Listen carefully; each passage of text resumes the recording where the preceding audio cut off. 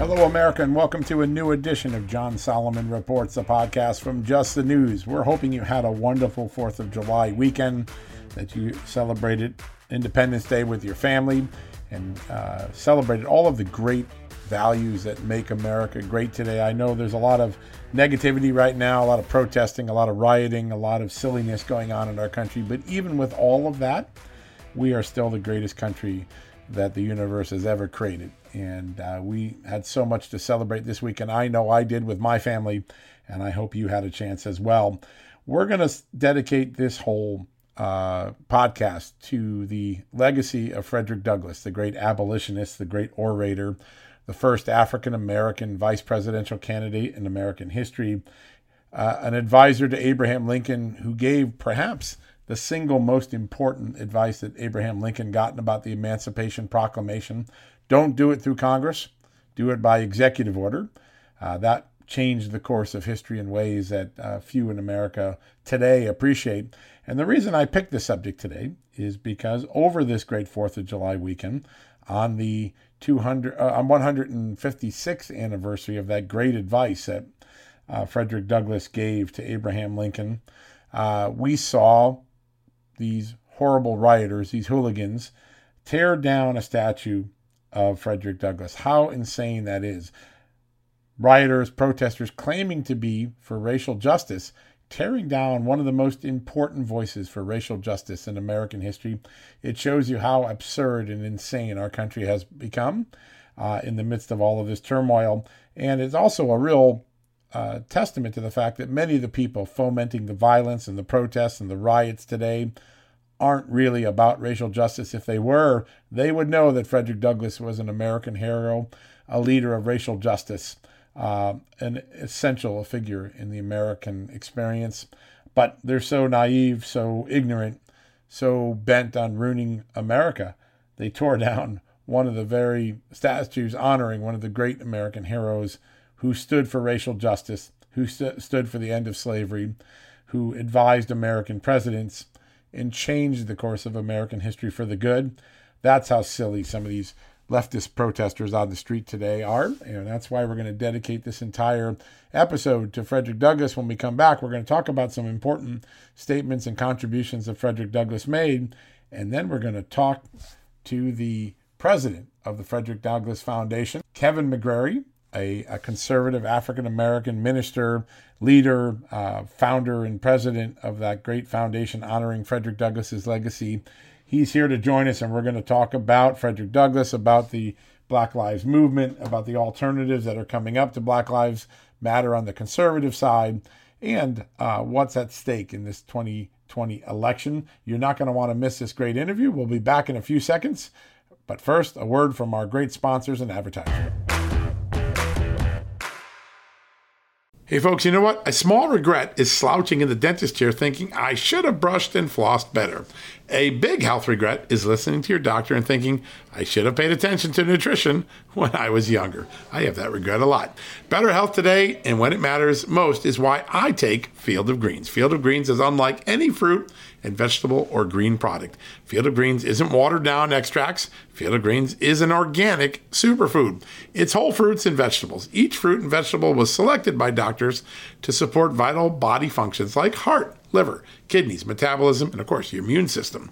And only Field of Greens is backed by a better health promise. At your next checkup, your doctor will notice your improved health, or you're going to get your money back. Don't look back and say, I should have paid attention to nutrition when I was younger. Field of Greens is a key to better health today, right now, and when it matters most.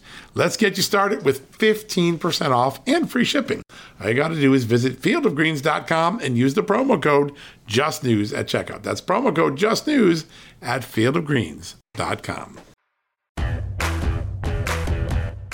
All right, folks, welcome back from the commercial break. And as promised, in a few minutes, we're going to be talking to Kevin McGrary. He is the president of the Frederick Douglass Foundation out of California. It's a very important group that honors the legacy of one of America's great heroes, the abolitionist, the great orator, the great advisor to Abraham Lincoln. So many amazing things that Frederick Douglass has brought to our history, to our founding, to our great heritage, and most importantly, to the freedom of African Americans, to the freedom of women. A lot of people forget this, but Frederick Douglass was an early and often advocate of women's suffrage, and here we are in the 100th anniversary of women earning the right to vote finally in America. Frederick Douglass laid that groundwork much earlier than most people know, back in the 1880s and 1870s and 1890s. Very important to appreciate his contribution there. But over the weekend, vandals in Rochester, New York, vandalized, tore down the statue of Frederick Douglass. And it's so remarkable because the statue was in a park in Rochester known as Maplewood Park, where people like Frederick Douglass, abolitionists like he and Harriet Tubman and others, helped shuttle slaves to safety along the Underground Railroad right through that park.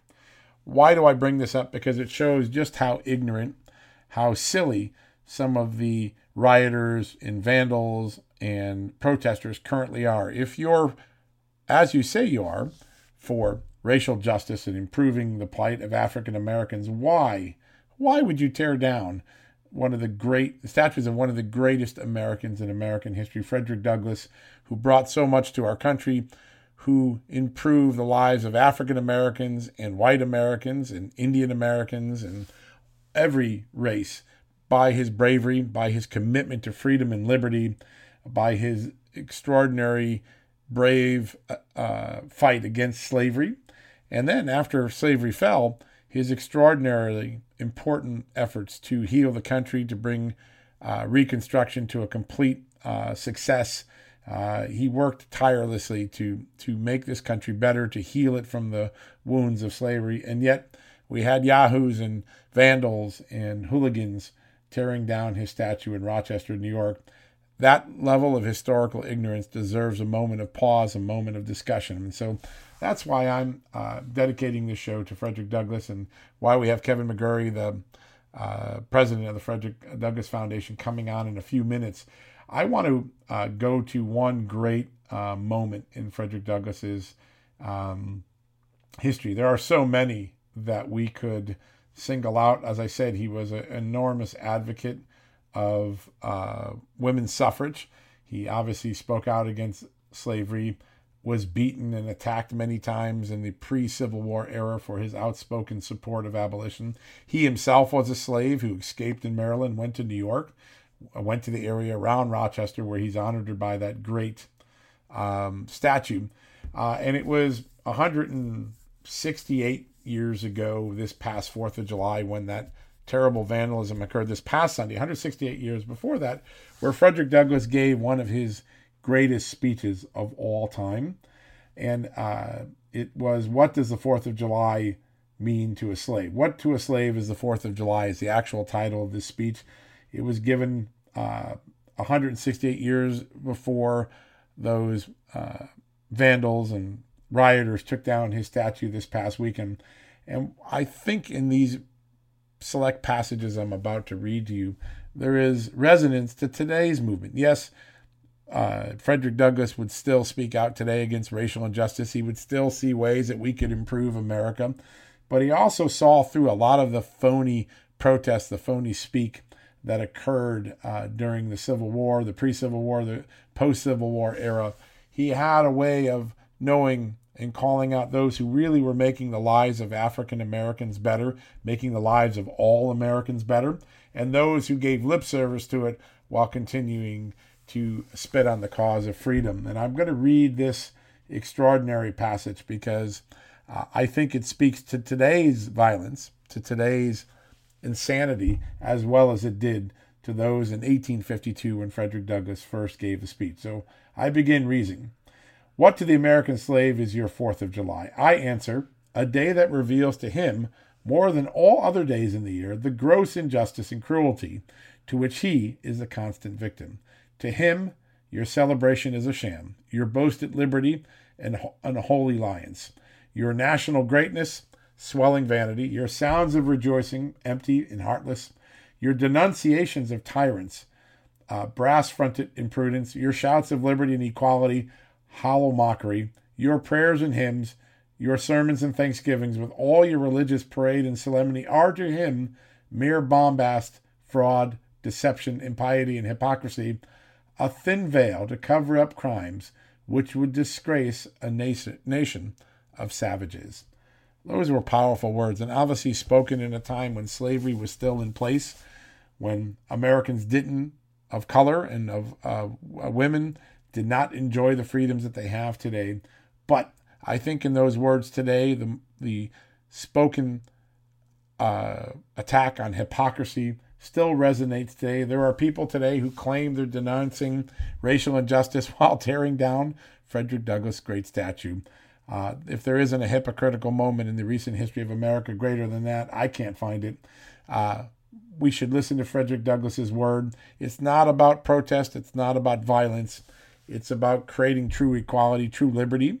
And those who are parading around today, tearing down our history, threatening to defund police departments, in many ways are, in a hypocritical way, not advancing the cause of freedom that Frederick Douglass so often advocated for in his great life.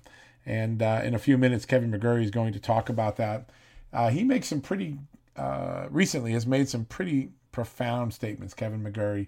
He has suggested that there is far less systemic racism in police departments and far more systemic and historical racism in the Democratic Party and in Planned Parenthood, the health and abortion provider that is so public today and obviously at the root of a lot of the abortion rights debate.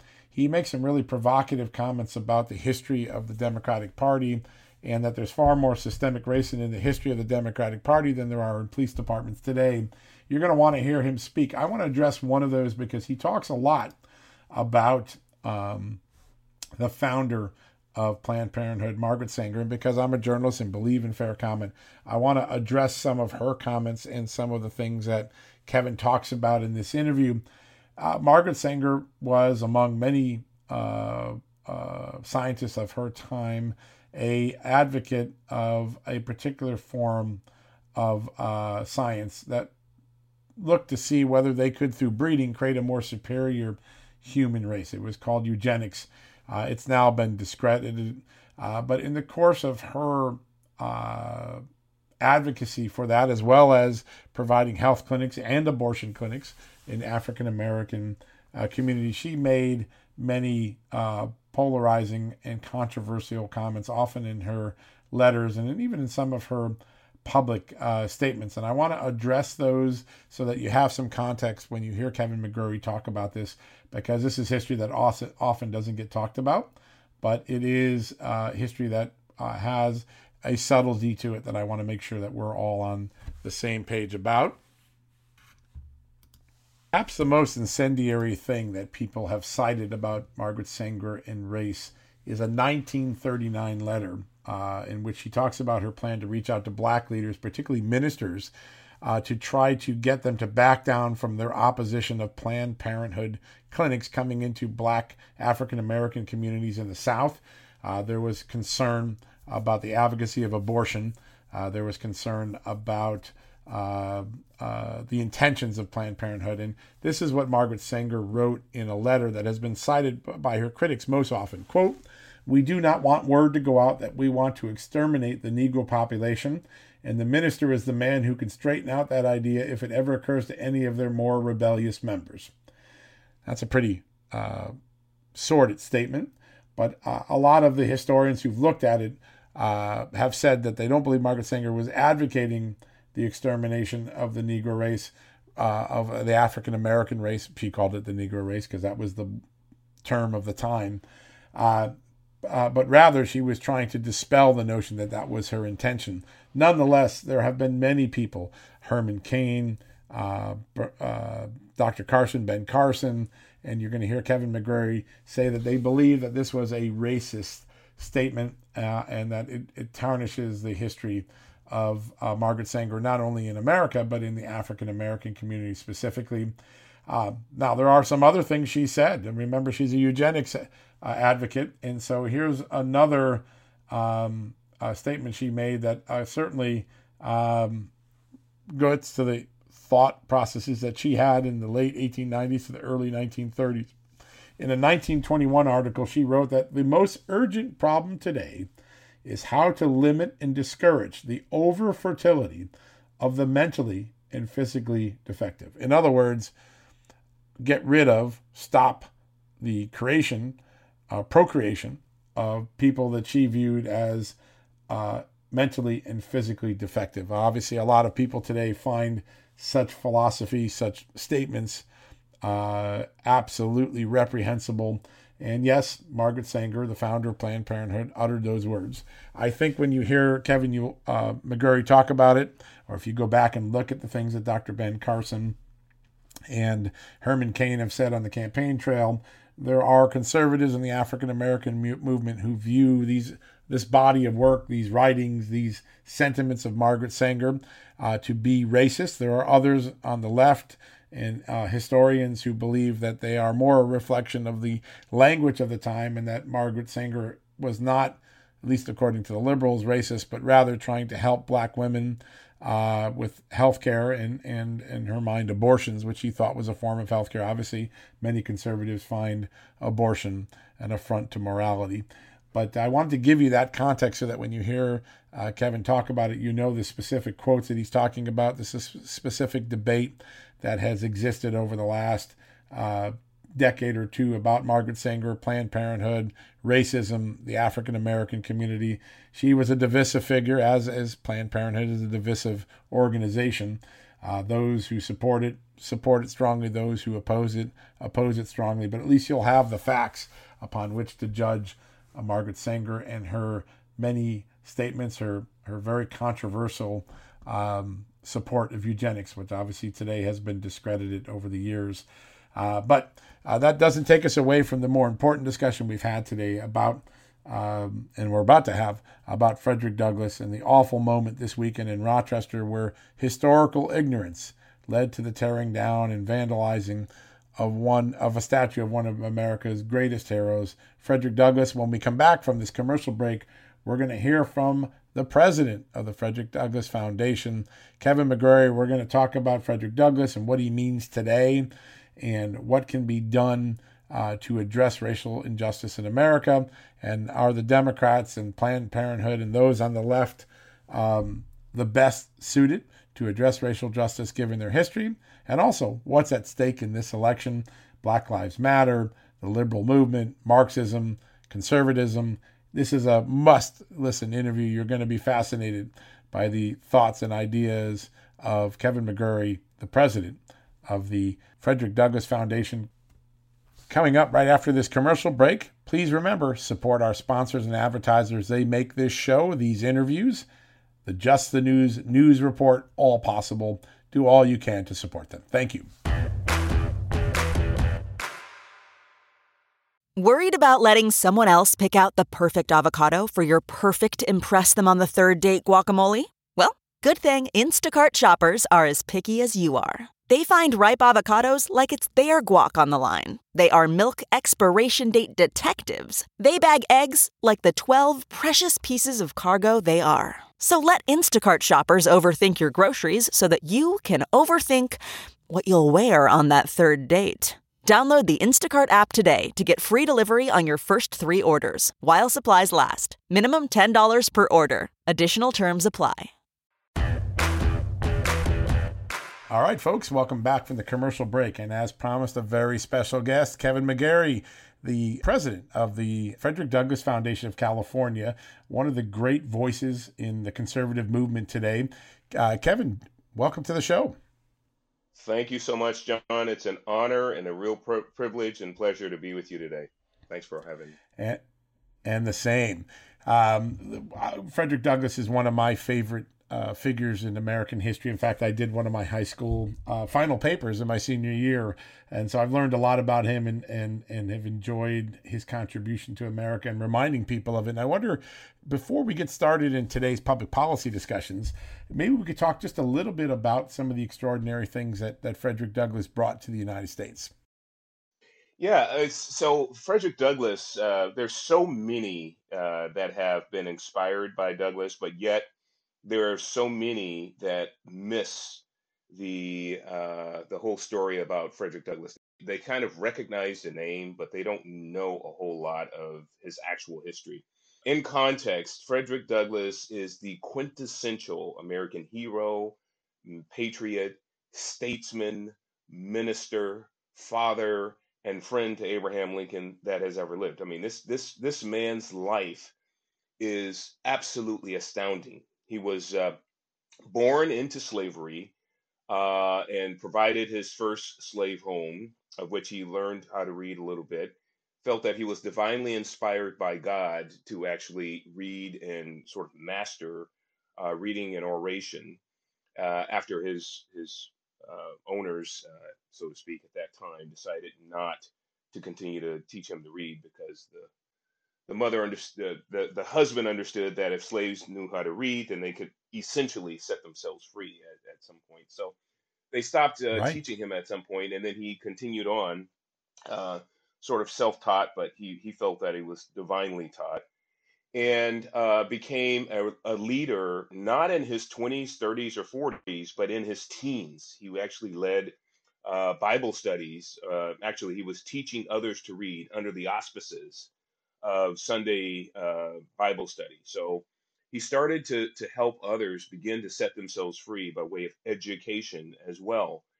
And then he found a way to escape after multiple tries. He finally did escape, went up north to New York, and then up further north to Boston, New England areas, and was taken under the wing of abolitionists up in that area. Then, when they started to reclaim slaves as far north, it kept creeping up further north. He actually became the honored visitor of Britain, of the UK, for 2.5 years. So, if you can imagine a black escaped slave who sort of self-taught, and he becomes an honored guest of Britain for 2.5 years, and he went throughout Europe, and he went to Ireland and some other places as well. But and then his freedom was purchased. He came back, immediately started his entrepreneurship, and then became quick friends with Abraham Lincoln. He was the one, and a lot of people don't really focus in on this or don't recognize the significance of him and Lincoln.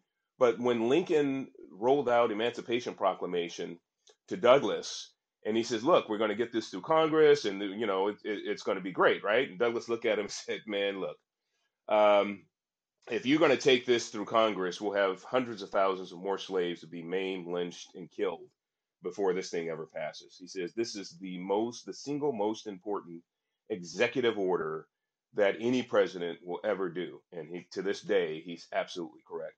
So, Emancipation Proclamation was done by Lincoln's executive order at the admonition and encouragement of Frederick Douglass. So that's how important this man is to America. Absolutely. And and then he became the first black in U.S. Marshals, first black bank president, first black who was on the VP, who was on the presidential ticket, first black in publishing.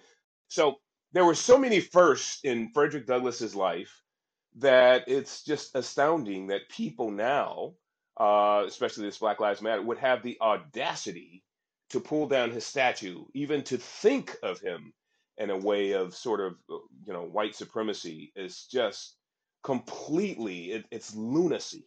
Right. And they actually pulled down a statue, and it's just sick. We have a very, very sick social and cultural paradigm going on right now. We've got to address it.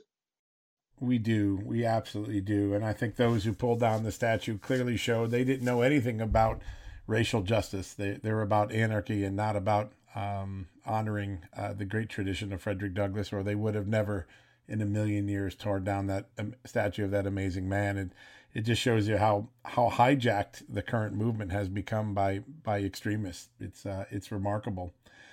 You've had some really profound statements recently that have really caught my attention. There's a couple of YouTube videos that I've watched that I've really been fascinated by. I want to start with this notion that has captured fancy, that it's time to defund the police. You have some very strong feelings about police departments and their membership and the concept that there's systemic racism in police departments. And I wonder if you could share with our audience what conclusions you've come to.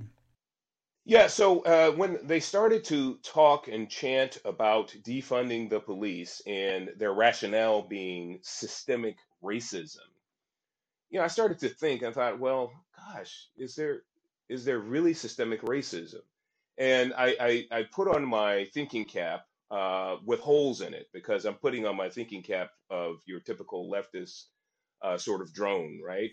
And I'm thinking, trying to think like they think, and I'm thinking, even if I sort of think how they think, how is police departments systemically racist? Because the majority of police departments across the country are made up of minority, and your Marxist leftists and their professors who taught them to think this way said there's no way that you can be a racist if you don't have power.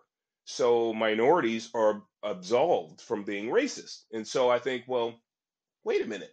How can you say that police departments across this country are systemically racist when the majority, when you take a look at the top rungs and middle management and even administrative, there are the majority of the personnel that makes up law enforcement are actually minority.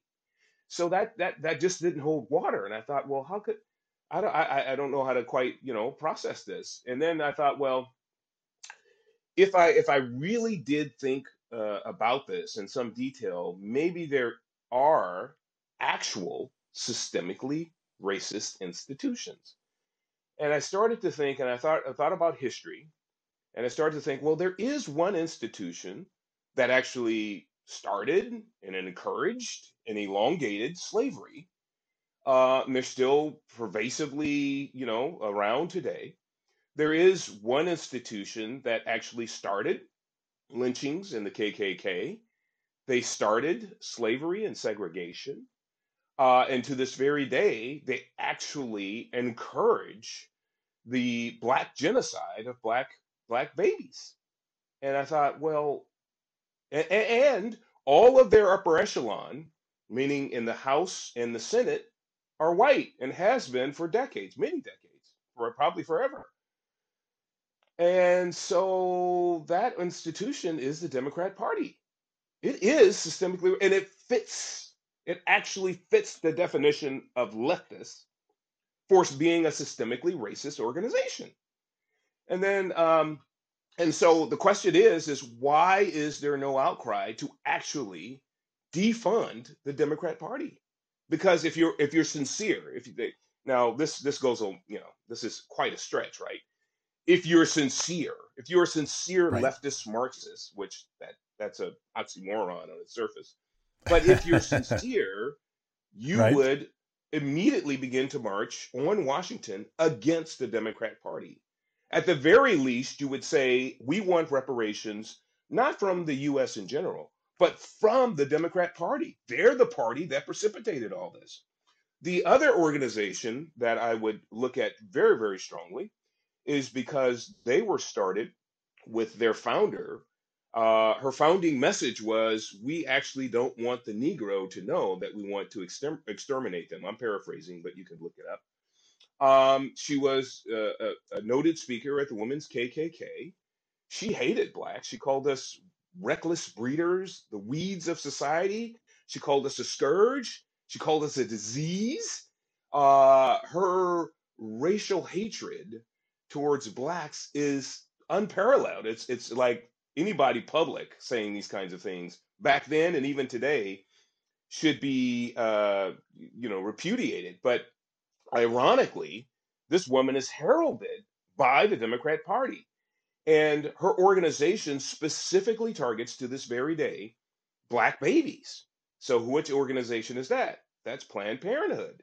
So, why are and when I say specifically targeted, let's just go through the numbers very, very quickly. I know you have a limited amount of time, but I just want to make sure that everybody understands that I'm not speaking hyperbolic. This is factual information, okay? The Planned Parenthood was started on this basis of exterminating black and brown communities, right? Number two, she started to immediately put all of her clinics and all of the other abortion affiliates in black communities. Those are facts. That's indisputable. That's just the way it is. Now, here's the thing. Even to this day, blacks only make up about 13% of the population. Of the 13% of the population, half of those are women, approximately. So let's say 6.5% are women. Of the six and a half Right. percent that are women, half of those are childbearing. So let's say half of those are 15 to 44. So you got a 3% effective demographic, and over 90% in some estimates of Planned Parenthood and affiliates are actually in the black community. Why? Why would you put all of your sites in the black community for a 3% demographic? This makes no sense. And so, yeah, I mean, we could confirm, and also all of the upper echelon of Planned Parenthood have been and are white up until recently. I think there was an Asian and et cetera, but have been white. And to this very day, the majority of people that are supporting the systemic racist organization are overwhelmingly white women. So there you go. There are two organizations that need to be immediately defunded if we're sincere. That's the Democrat Party and Planned Parenthood. Yeah, it's funny that Margaret Sanger's history isn't talked about at all today. I mean, her writings were extraordinarily racist, and her eugenics thinking of creating a supreme human race that, for which she considered African Americans to be inferior in that race. It doesn't get more discussion today. It's remarkable that the media has sort of a selective lens, right? It picks certain moments and calls them racist, and it ignores other ones that are staring them right in the face and pretends otherwise. How do we overcome that? How do we create a historical reclamation so that people can go back and get the truth about these institutions and not just the sort of select propaganda that these savvy media organizations have imposed on us in the last few months? Well, I think that we really need more voices, and especially black voices, that are not right, left, or that, but or can at least think logically. It wasn't a stretch for me to come up with systemic racism being precipitated through the Democrat Party and Planned Parenthood. That's just thinking logically. It's like, okay, well, let's just think this through. So we need more voices like that to just think through logically, and we need more podcasts and great patriots like yourself who would be willing to put those voices on and give us the ability to communicate, because we have a lot to overcome. And let me tell you why.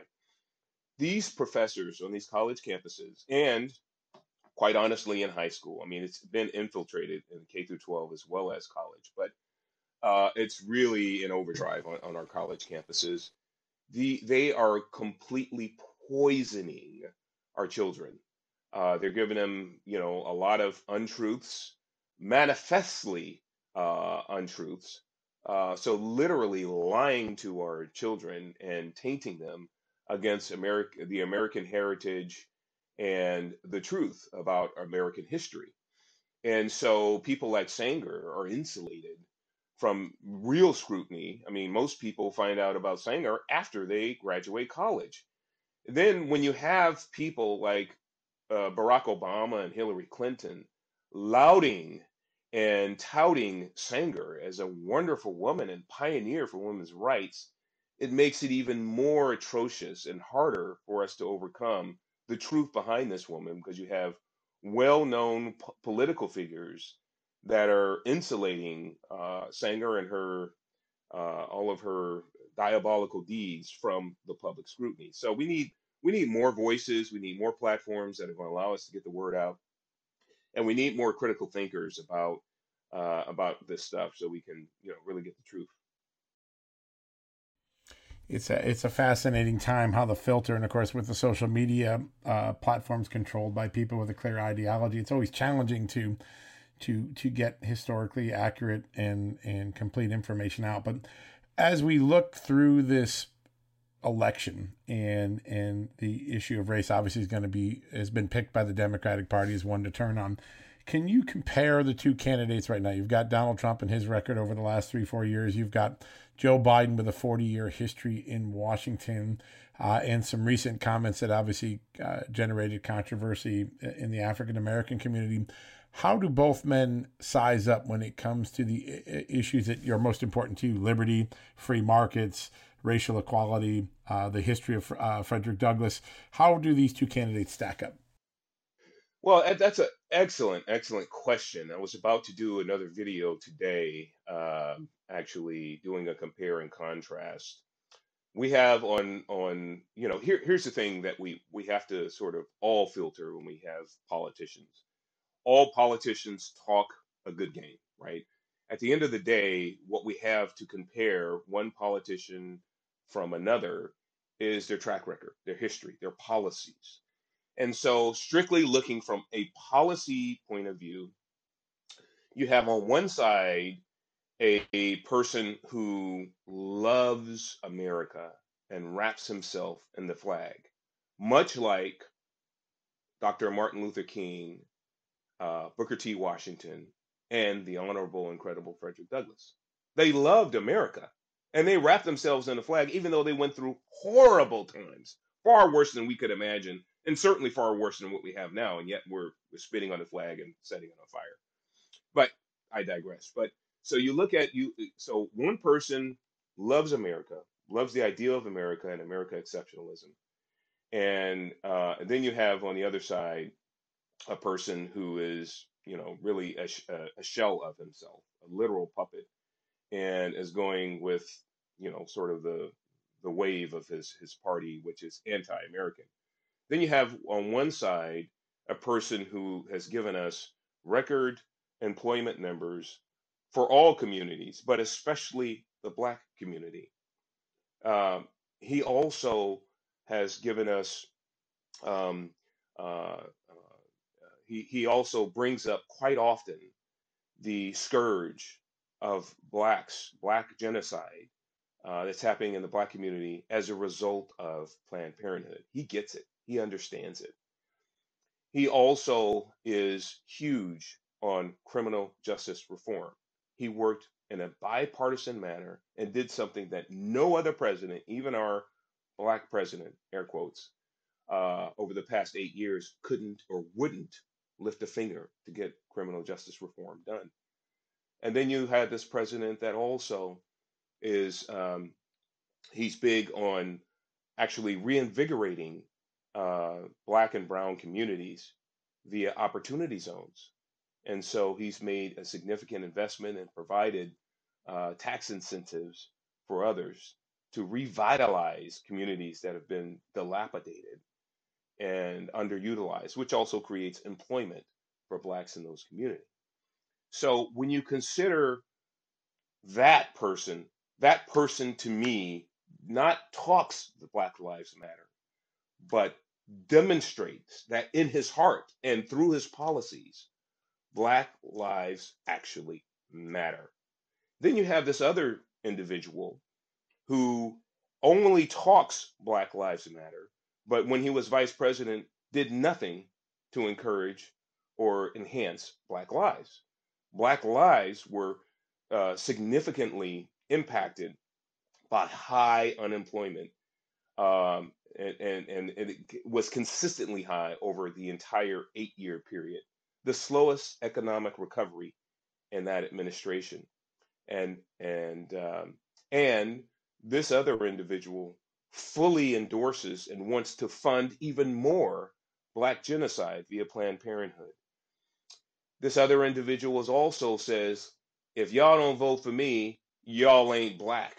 So uh, he is diabolical in the ways that he speaks to and communicates with and attempts to sort of put pressure on the Black community for votes. And that person should be completely rejected. Any Black person that can really logically and objectively compare these two individuals, one with his policies and actions, and one with his talk and inaction, there's a clear demarcation, and it really should not be a mystery which one actually believes that Black Lives Matter. It is a remarkable debate that's going to occur because the data when you take the first 3 years of the Trump presidency and you take the 8 years of the Obama presidency, the data has certainly been more favorable to the African American community the last 3 years than it was in the prior 8.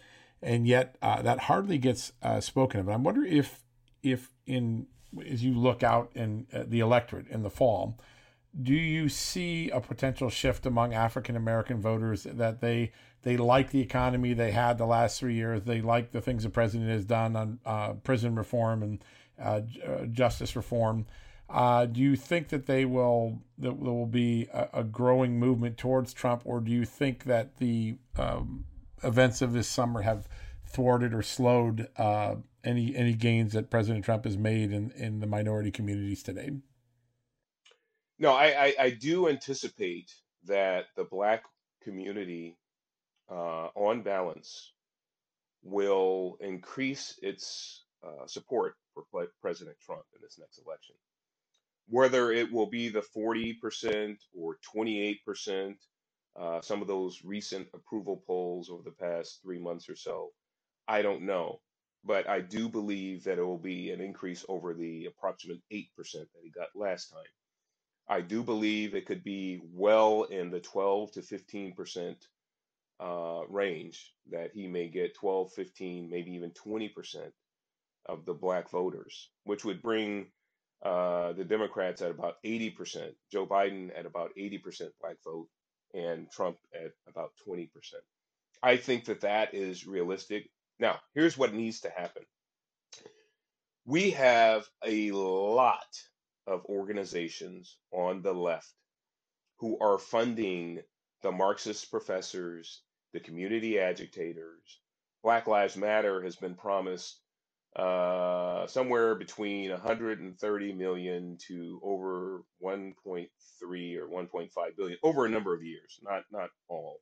It's not all in yet, but they've been pledged those amounts for their purposes. Here's what I don't see on the conservative side. We have a lot of billionaires on our side as well. And we have organizations like the Douglas Leadership Institute that I'm a part of, the Frederick Douglass Foundation that I'm a chairman of here in California, and other institutions that are willing and able to activate large forces in the Black community and go and get those votes. We actually, walk precincts, go door to door, and we fight, scrape, and do what we have to do to get those votes. We need organizations or individuals that are concerned about our country. We are right now at the precipice. If Biden wins, it's game over. Whether you have money or not, it's going to be a different America. And this is the time where we can't have people sitting on the sidelines just hoping that things turn out right.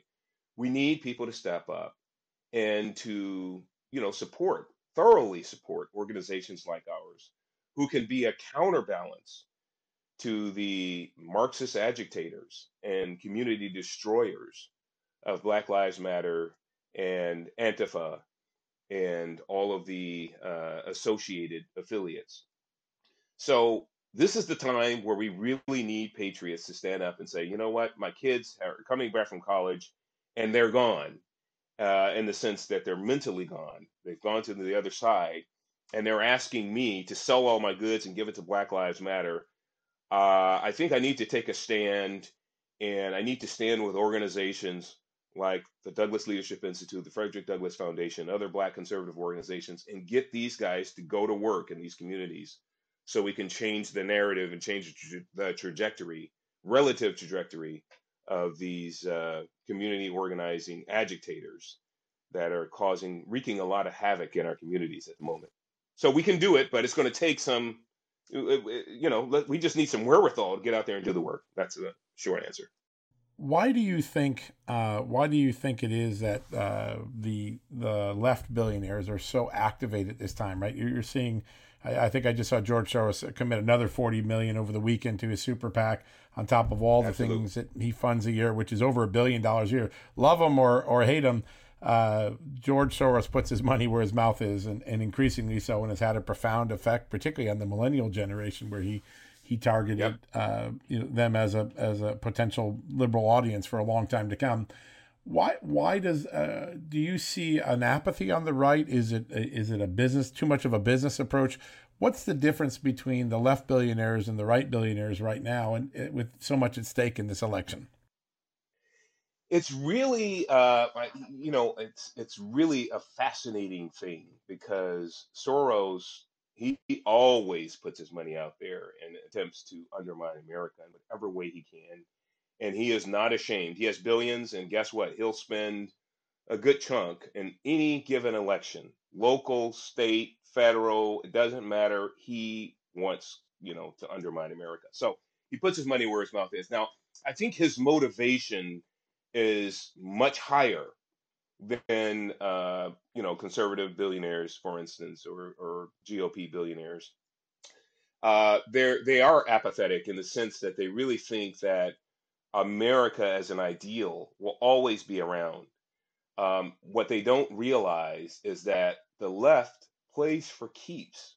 They are literally on the cusp of taking this thing over. COVID gave them a lot of wind beneath their wings. And then with the Black Lives Matter and the riots going on, that gives them great enthusiasm about now is the time. It's all out. Let's put all of our cash out there and turn this thing over. And if we're not careful, they can win and do it, and they will do it. But I don't think that the folks on our side really get that. I don't think that they really have the same amount of zeal for righteousness, justice, and the ideal of the American way. I just don't think that they're zealous about it, comparatively speaking. Now, the other thing is the leftists like Soros and all of the others on that side, Steyer and those, they'll do it because they know that when America becomes a Marxist country, that they are the masterminds. They'll be at the top of the heap making policy, and basically they'll ascend to control of this thing, and ascend to the United Nations and whatever other global entities that they need to, and the professors as well. So they have a power issue that they're trying that they can sense. I mean, it's they can just smell it, taste it, and we're just that close in their minds, and it gives them great, enthusiasm for the carnage in our streets. And so we just need conservatives to be just as zealous on this side, to fight against it. Here's what we're doing, and I'm speaking a little bit out of turn, but I'll just give you a high level, and if your listeners are interested, they can contact the Douglas Leadership Institute and the Frederick Douglass Foundation. But here's what we're doing. Uh, what we need is a conservative counterbalance to Black Lives Matter.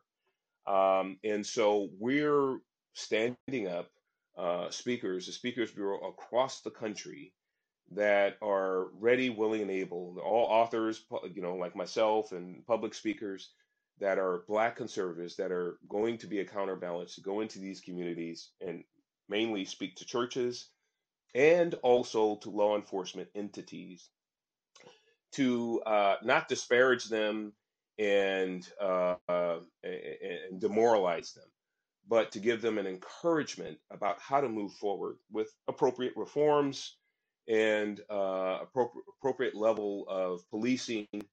But on the left side, there are a number of agencies already out there that are going after the federal funds that Trump put out there via his EO when he eliminated the chokehold. He also put federal funds out there for training and retraining of law enforcement.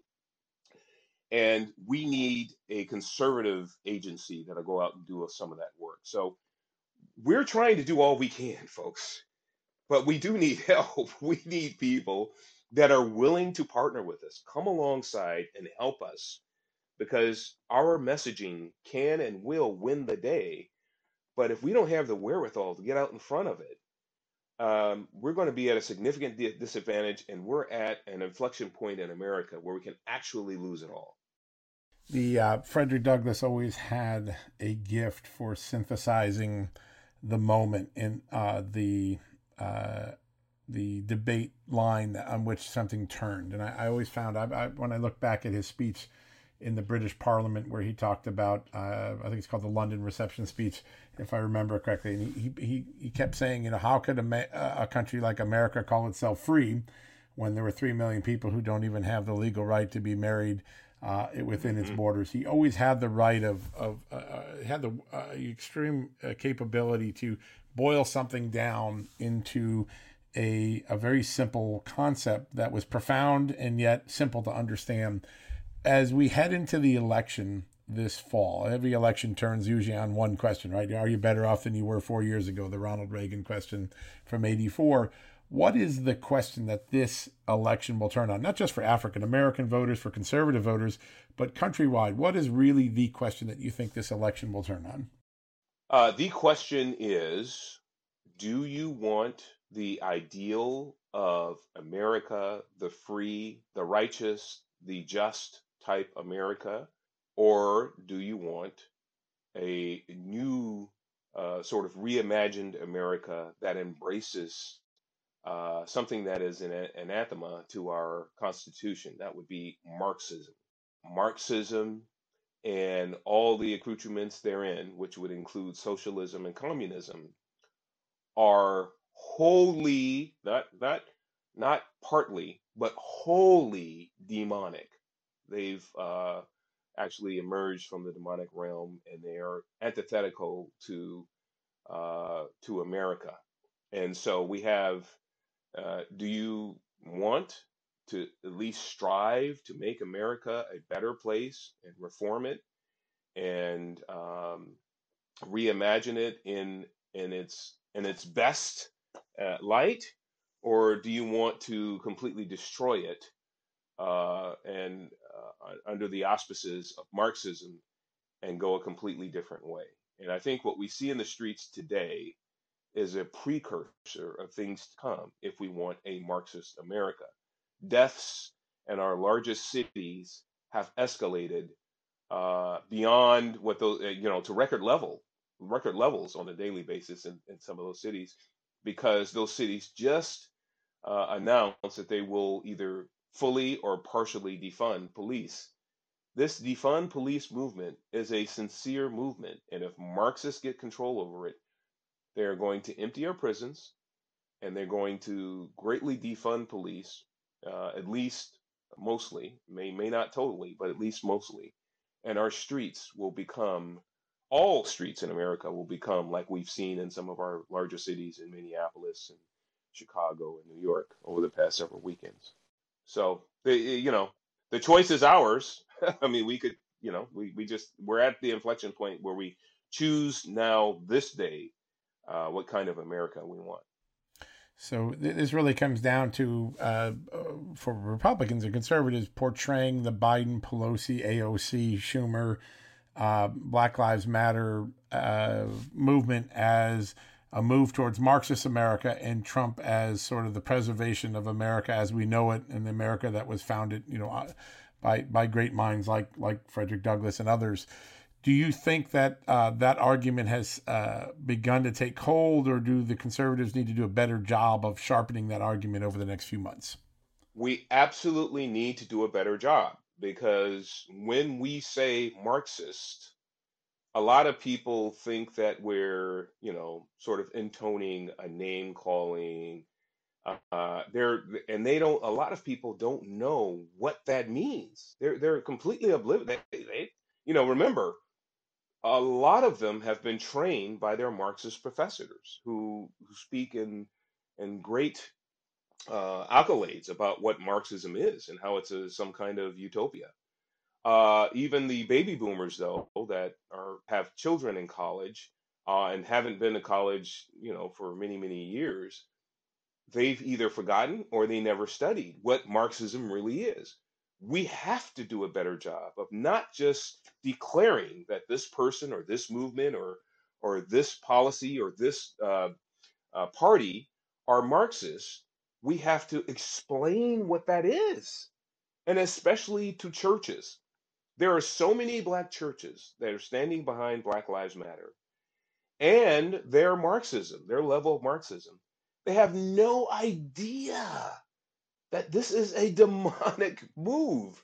Now, I have put out there, I think I have at least one of the videos that talks about Marxism and its foundations. And I clearly talk about how it's evolved from Plato, Thomas Hobbes, Thomas More, Hegel, and then Marx and Engels, and which really where it culminates and takes hold. But the thing that all of those individuals have in common, every last one of them, is they hated God. They hated the notion of God. They were all atheists. Now, how come I haven't heard anyone actually connect those dots?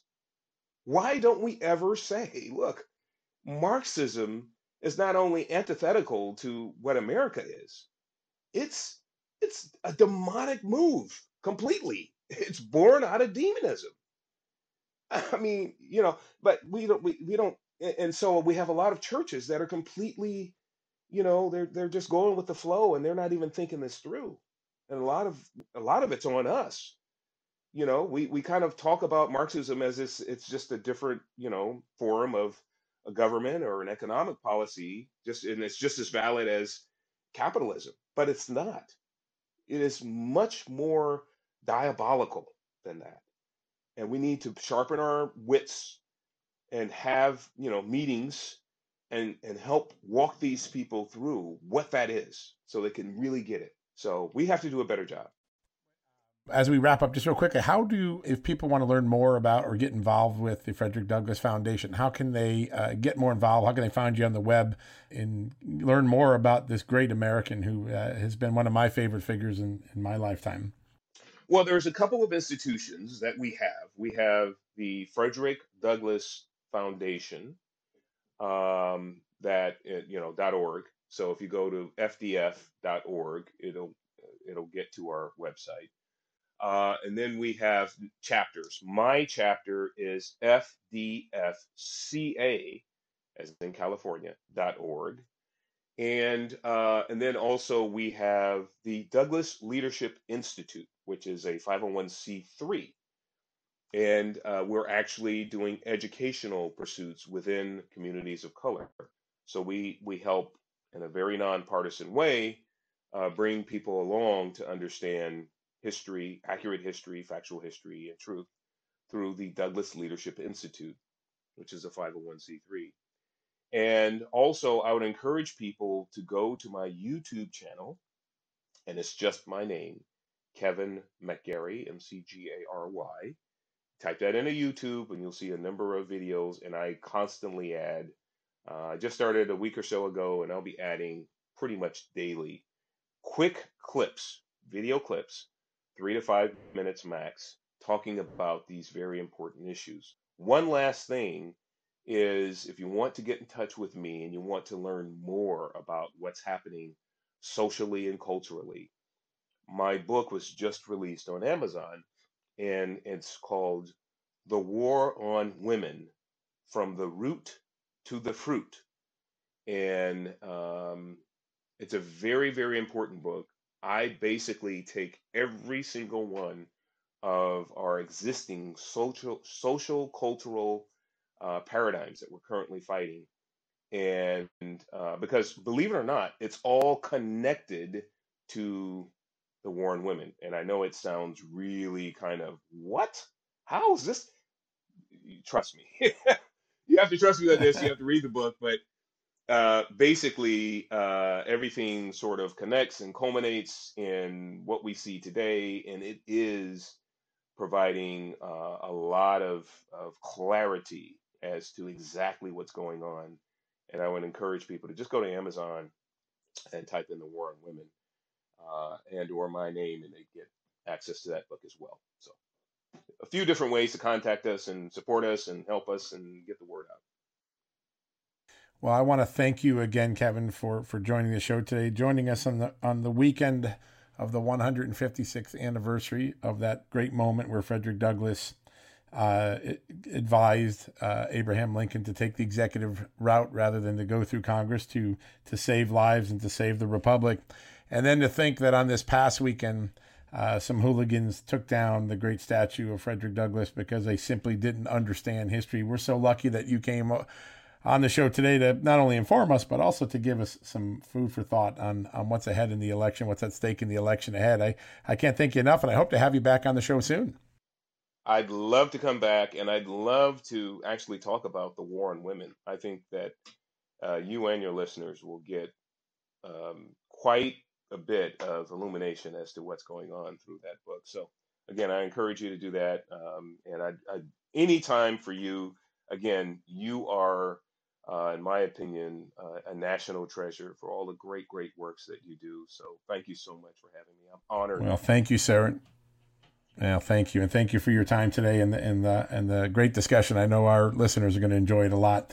All right, folks, we're going to go to come to a quick commercial break, and then we'll be back to wrap things up for the day. Stay tuned. Okay, it's time to commit. 2024 is the year for prioritizing yourself. Begin your new smile journey with Byte, and you could start seeing results in just 2 to 3 weeks. Just order your at-home impression kit today for only $14.95 at Byte.com. Byte Clear aligners are doctor-directed and delivered to your door. Treatment costs thousands less than braces. Plus, they offer financing options, accept eligible insurance, and you can pay with your HSA FSA. Get 80% off your impression kit when you use code WONDERY at Byte.com. That's BYTE.com. Start your confidence journey today with Byte. All right, folks, that wraps up another edition of John Solomon Reports, the podcast from Just the News. I hope you drop by justthenews.com and check out our headlines. I think one of the most important headlines of the last week occurred over the weekend on Just the News. Most of the mainstream media is ignoring this, but this is a very important declaration.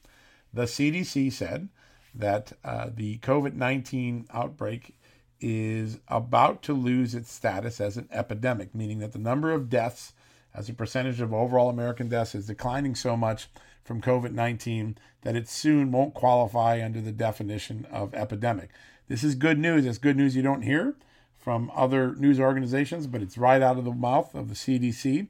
It's an important distinction. What it begins to show, I think, is that as the disease is spreading now, its lethality is declining, its hospitalization is leveling off.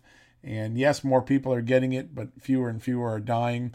And that is good news for all of us as Americans. To get the latest on COVID-19 and the statistics that maybe other news media aren't giving, go to justthenews.com and check out Daniel Payne, Christine Dolan, 2 great reporters on our staff who've been writing and working on this and really helping enlighten Americans and get over the fear-mongering, get the real facts so you and your family can make good decisions. That's what we try to do at justthenews.com. Also, my book, Fallout, comes out next week. This is a project that I did with my great co-author, Seamus Bruner. It's an important book in my mind because it takes the work I did that you're all familiar with on Fox News, at Just the News, at The Hill, about the Russia case, and it puts it into the context that the Russia scandal, the FBI failures, have to be viewed in the context of an earlier failure, and that is that the Obama administration's efforts to reboot its relationship with Russia back in 2009, Hillary Clinton, Joe Biden, Barack Obama thought they could win the hearts and minds of the Russian government, Vladimir Putin, by giving away lots of things, including nuclear contracts to our utilities, uranium under our American soil, and other efforts, including building Russia its own Silicon Valley, that those backfired. And it was the failure that the Obama administration gave so much to Russia, got nothing in return except an invasion of Crimea and Ukraine in 2014, that sets in motion the Democrats' efforts to neutralize the Russia issue in the 2016 election. That leads to the false allegations against Donald Trump and Russiagate. And then when Russiagate's falling apart and President Trump's lawyer, Rudy Giuliani, is getting ready to go to Ukraine because he thinks part of the Russia story runs through Ukraine, all of a sudden the Democrats gear up and create the Ukraine scandal, which leads to impeachment. And so this book, Fallout, lays out how Democrats for 10 years had a cascading set of scandals, which began with their own failed foreign policy and ended with the acquittal of President Trump in the impeachment trial this past January. Big revelations, lots of new news in the book. And I want to offer our listeners, our readers at justthenews.com, our listeners at John Solomon Reports, a special offer. If you go to jtnshop.com, scroll down, you'll find a special offer where if you buy the book, I will give you an autographed copy, I'll autograph it with an inscription, and you'll be invited to attend one of a handful of private Q&A sessions where real listeners, real viewers, real readers of justthenews.com will get to ask me questions about Russiagate, about the Durham investigation. These are private, small number sessions, an opportunity to hear privately and ask your own questions about what's really going on in the country, what's going on with the election, what's going on with Russiagate, what accountability may or may not occur. We're going to do this as a special offering to our loyal listeners and to our readers at justthenews.com. To get involved, to get in line, to join one of these private events, go to jtnshop.com right now, and we'll get you an autographed copy directly from me, as well as an invitation to one of these events in July later this month. The book comes out July 14th. Your opportunity to have a Q&A and join some of your fellow readers and listeners is one click away at jtnshop.com. Go check it out today. We're going to have our first event next week on the eve of the launch of the book. We're going to have several more over the course of July. We invite you to join us. We're going to have some special guests, perhaps visiting for some of those meetings, and we'd like you to be a part of the experience. Get your chance to ask me or others questions and have a discussion about why we really went through the Russiagate, Ukrainegate scenarios and what may come of it as we head into the 2020 election. All right, that wraps it up. We'll be back on Thursday. Thanks again for listening, and be sure to check out justthenews.com as often as you can. I'm John Solomon, and you've been listening to John Solomon Reports.